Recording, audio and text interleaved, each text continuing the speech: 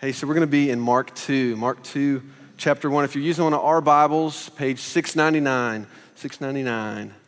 Turn there. We're going to start off reading the Word together. I never really got why Dave and Brandon are always, doing that in between and everything. But now I get it. Your mouth gets really dry up here. So bear with me as I'm doing that throughout the whole thing. Really appreciate it. So Mark 2, chapter 2, starting in verse 1. Let's read this together. I just invite you to, as best as you can, find yourself in this story as we read it. This is one of these stories that just kind of comes to life as you read it. You're able to kind of picture what's happening. So just invite you to do that as we read it together. Starting in verse 1. A few days later, when Jesus again entered Capernaum, the people heard that he had come home. So many gathered so that there was no room left, not even outside the door. And he preached the word to them. Some men came, bringing to him a paralytic, carried by 4 of them. Since they could not get to Jesus because of the crowd, they made an opening in the roof above Jesus. After digging through it, they lowered the mat the paralyzed man was laying on. So just imagine this for me for a moment before we go on. We're sitting in a crowded room, maybe your house, and all of a sudden you start to hear someone banging on the roof, kind of chipping away. You start to hear the drywall start to crumble, maybe down around you. You're like, what is going on? I just want to hear Jesus speak. And all of a sudden, boom, literally a hole is formed in this roof. And this is where we find ourselves in this story. Let's keep reading. When Jesus saw their faith, I love Jesus is not even paying attention to the roof or anything. He's like, I'm just going to look straight into those guys' heart and look at their faith. When he saw their faith, he said to the paralytic, "Son, your sins are forgiven." Now some teachers of the law were sitting there thinking to themselves, why does that fellow talk like that? He's blaspheming. Who can forgive sins but God alone? Immediately Jesus knew in his spirit that this was what they were thinking. Jesus is so cool. And in their hearts, and he said to them, why are you thinking these things? Which is easier, to say to the paralytic, your sins are forgiven, or to say, get up, take your mat, and walk? But that you may know that the Son of Man has authority on earth to forgive sins, he said to the paralytic, I tell you, get up, take up your mat, and go home. So the man, he got up, he took his mat, and he walked out in full view of all of them. This amazed everyone, and they praised God, saying, we have never seen anything like this. Dave was telling me that one of the very best sermons he ever heard was out of this passage. And it wasn't by a great theologian. It wasn't by one of the best teachers or preachers that he'd ever heard. It was from his son Micah. So one of their routines is on the mornings when they're having breakfast, they'll kind of read a passage of scripture, read a Bible story, and he'll ask them just a few questions about what it was that they read. And so he kind of asks 2 questions. They'll read through it, and he says, hey, what happened in this story? Essentially, tell me what happened in this story. Tell it back to me. And Micah said, these friends were willing to do whatever it took to get their friend to Jesus. He's sitting there, he's like, wow, that's amazing that's exactly what you caught. And then he says, okay, that's the story, but what does it mean? What does it mean for you? And so Micah kind of thought for a moment, and he replied back, he says, well, I guess that means that, me and Jack and Lofton and my friends, we're supposed to spend our lives, he probably didn't say that this eloquently, but spend our lives taking our friends to Jesus. And straight to the heart. Hearing this from a 5-year-old kid who gets it. They get it. It's this is this passage is all about. It's a simplistic picture of what it looks like to be a Christian. And that's what we're going to look at. That's what we're going to look at this morning. And there's a few things we could look at. We could look at the cynicism of the religious leaders. We could look at the apathetic crowd. But what I want us to look at this morning is 3 people. I want us to look at the man. I want us to look at the man on the mat. I want us to look at the friends who carried him there. And then I want us to look at Jesus. Those are the 3 pictures. It's going to be very simple, very short, but we're going to take a look at those 3 people. So first, let's take a look at the man. the man on the mat. We don't know much about who he is. We don't know his story. We don't know his condition. We don't know his faith. We don't know his name. We really do not know a whole lot. But there's one thing that we do know, that we do realize, and that it's his situation was beyond his ability to fix. That's one truth that we know about him. His situation was beyond his ability to fix. And I was thinking about this and thinking about how many different ways this is true for all of us in different seasons of our lives, how our situations become far beyond our ability to fix it, whether it's spiritually or it's physically. I was thinking about a couple of friends of my wife, Keela's. They're mentors of ours, and they've shared with us their journey about not being able to get pregnant. And that journey for years, not being able to have a kid and going through that and just being at the point where literally their physical situation was paralyzed. There was nothing that they could do. And praise God, they were able to later on through prayer and petition. And then I think about being spiritually paralyzed. For me, there have been moments and seasons of my life where I felt spiritually paralyzed. I think about my senior year in high school. It was kind of a very hard time for me in my faith. This is when some doubts came up in my life, and I kind of walked away in some ways from faith, and it was a very spiritually paralyzing moment for me. And I think about just being emotionally paralyzed. I know a lot of us have felt this, where you are at a place in your life where there is nothing that you can do, maybe to come out of that place of depression or find joy. You found yourself emotionally paralyzed. And I think we've all found ourselves here at some point or another. This man, he needed someone else's faith to get him there, to get him into the presence of Jesus. And sometimes the condition of our life is beyond our ability to fix it. And that's why we need people like these friends. And so let's take a look at them for a moment. So that's kind of the first picture of this man beyond his ability to fix himself. The friends, don't know much about them either. We don't know what their faith journey is. We don't know their morality. We don't know their names. We don't know how long they've been friends with this guy. But one thing we do know is that they were willing to leverage it all for their friend. They were willing to risk it all for their friend. It's pretty obvious they have a deep love and trust in God if they're willing to break through a roof for this guy. I mean, think about it. If you're going to bust through someone's roof, you don't even know. Your reputation, your finances, because somebody's going to have to fix it. You're risking and leveraging a lot for this one friend. And I look at this and I see this picture and I think, this is it.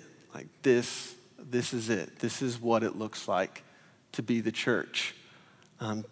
Not to be sermon listeners, not to be song singers, but willing to get out and risk it all to bring other people to the feet of Jesus.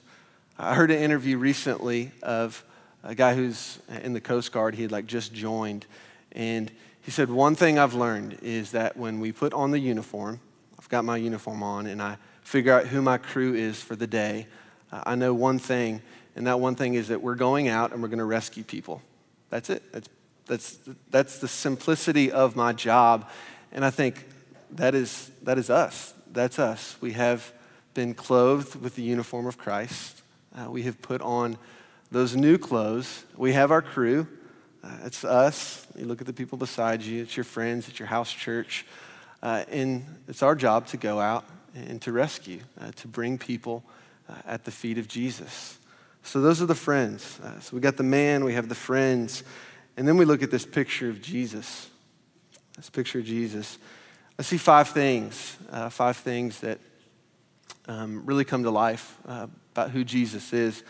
And the first is that he's compassionate. Look back with me to verse 5. Verse 5, it says, when Jesus saw their faith, he said to the paralyzed man, "Son, your sins are forgiven." And I know it's a short, small word, but I think it's significant, showing the compassion of Jesus Christ. I think about my dad and him shooting me a text message or an email and say, hey, I love you, or hey, I'm proud of you, whatever it might be. And there's something different that happens. And when on the end of that email it says, hey, I love you, son, or I'm proud of you, son. There's just a significance, I think, to Jesus using that word here just to show his deep compassion for those that he encounters. And the second is that he is deep. He goes below the surface. He fixes the man's heart. He doesn't just see what we would see. He doesn't see the man's physical state, but he sees, hey, there's something far more greater at stake here. It's the man's heart. And so the very first thing he says, hey, your sins are forgiven. So he's compassionate, he's deep, he's responsive. He rewards the friend's faith. They took a big risk, and a lot of things could have happened. A lot of different outcomes could have come from this. But Jesus, and all of who he is, he rewards the friend's faith. He's responsive. Number 4, he's generous. Jesus is generous. He gives the man more than he ever could have asked for. And I love this because not only does he give him the ability to walk, which in and of itself is amazing, but he says, hey, I'm going to give you eternal life. I'm not going to give you just the ability to walk in this life, but I'm going to give you the freedom and the joy of walking with me in eternal life by forgiving your sins. A generous, generous Jesus. And we see that Jesus is resourceful. Of course, Jesus is resourceful. It's who he is. He takes advantage of every situation that he's in. He makes the most of every opportunity. So he uses it to teach the religious crowd, and he also uses it to kind of awaken a movement and change the city. You see at the end of these verses, this amazed everyone, and they praised God, saying, we have never seen anything like this. And you can imagine what happens. More and more and more people start coming, and the crowd gets bigger and bigger. So he's resourceful. He uses this moment, he uses this event to change not only the life of this man, but change the life of many people in that city. And so we kind of ask ourselves, what is this story about? What is this all about? And I think, first, it's about Jesus. I think it's about who Jesus is. I think it's about his compassion, his depth, his responsiveness, his generosity, his resourcefulness. The second, I think it's about changing the life of one man and how powerful that can be. Jesus pauses. He takes a moment and he pauses his sermon that he had going on. And he says, this man right here is worth my time alone. Him alone is worth my time and my power. And 3 is that his friends were willing to do whatever it takes to get him to Jesus. His friends were willing to do whatever it took to get him to Jesus. And so those 3 big things is kind of what I want us to focus on. And we're going to enter into a time of kind of interactive prayer. I was thinking about this story and thinking about how it is I wanted to engage all of our hearts in this story. And I thought, what better way than to just spend some time closing our eyes and finding ourselves in this story. And so that's what I want to invite you to do. The band's going to come up here and they're going to play some. And I want to just invite you to find yourself in this story. I think at different points in my life, I've been different people in this story. And honestly, probably different days of the week, I find myself in different places in this story, whether it's the apathetic crowd or the cynical religious leaders or the man desperate on the mat in need for Jesus to work. I've had moments of courage like the friends, but I've also had moments of doubt as well. And so what I want to invite you to do is just close your eyes right now. I just invite everybody to close your eyes.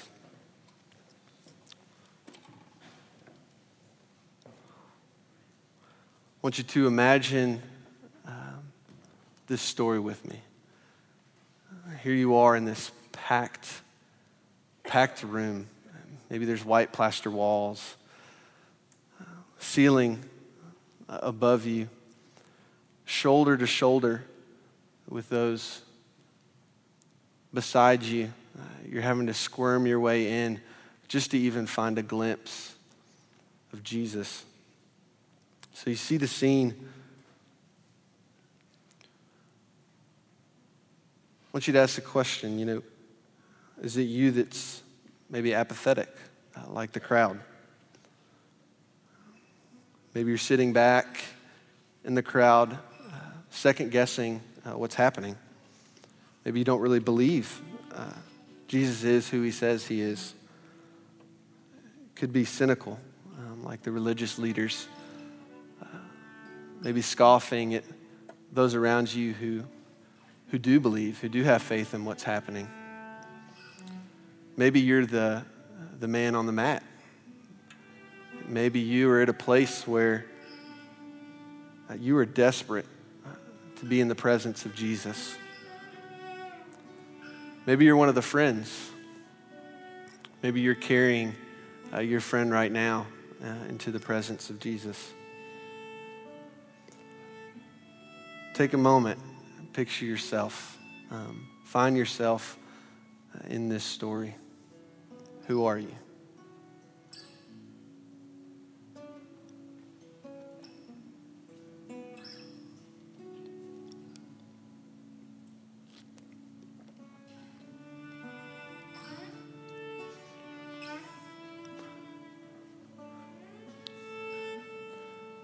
Now I want you to imagine, keep your eyes closed, the joy of Jesus moving you forward from where you are.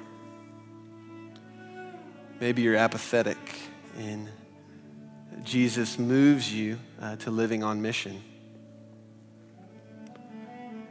Maybe you're full of cynicism and doubt, and Jesus moves you to being faith-filled and soft-hearted. Maybe you're lying on your back on the mat and there's nothing else you can do but give yourself over to Jesus. And Jesus takes you, he says, get up, and he stands you up on your feet. So just imagine with me for a moment Jesus moving you forward from where you are.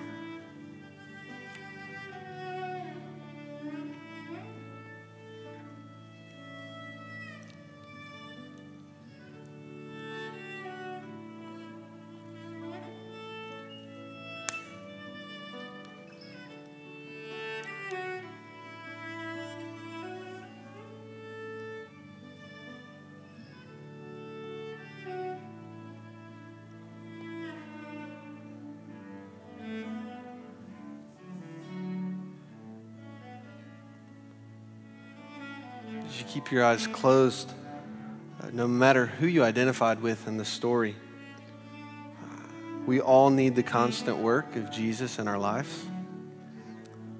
And so I just invite you to imagine yourself on the mat. You're the one lying on the mat, getting lowered at the feet of Jesus.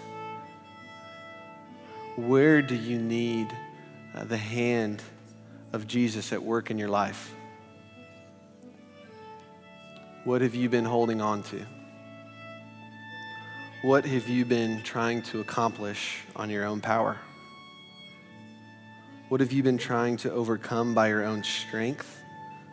Is there an area of your faith that you have questions or doubts? Do you need Jesus to bring healing physically, emotionally, spiritually? Has finding joy been a struggle? Does work seem to consume all of who you are? I invite you to think about what it is that you need to hand over to Jesus. Where do you need the hand of Jesus at work in your life?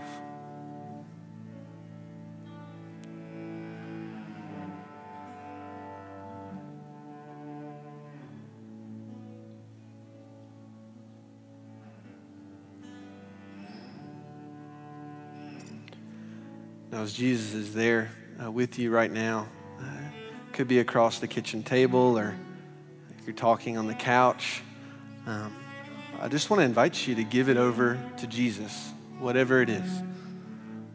Tell him what burdens you, what is holding you back, and share that with him right now. Share that with Jesus. Hey, this is what's on my heart.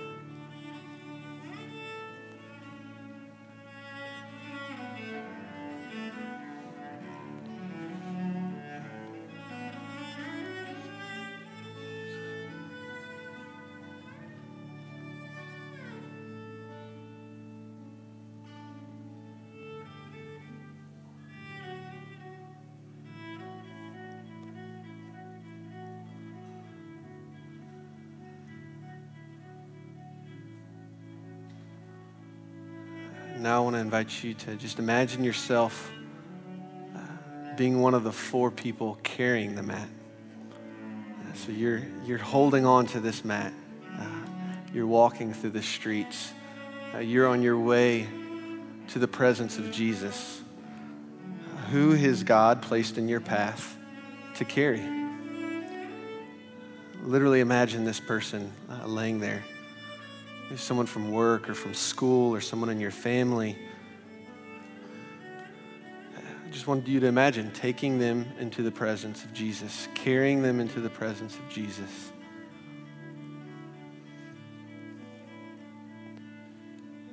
As you do that, just invite you to spend some time talking to Jesus, praying for this person. Take this person to God right now in prayer.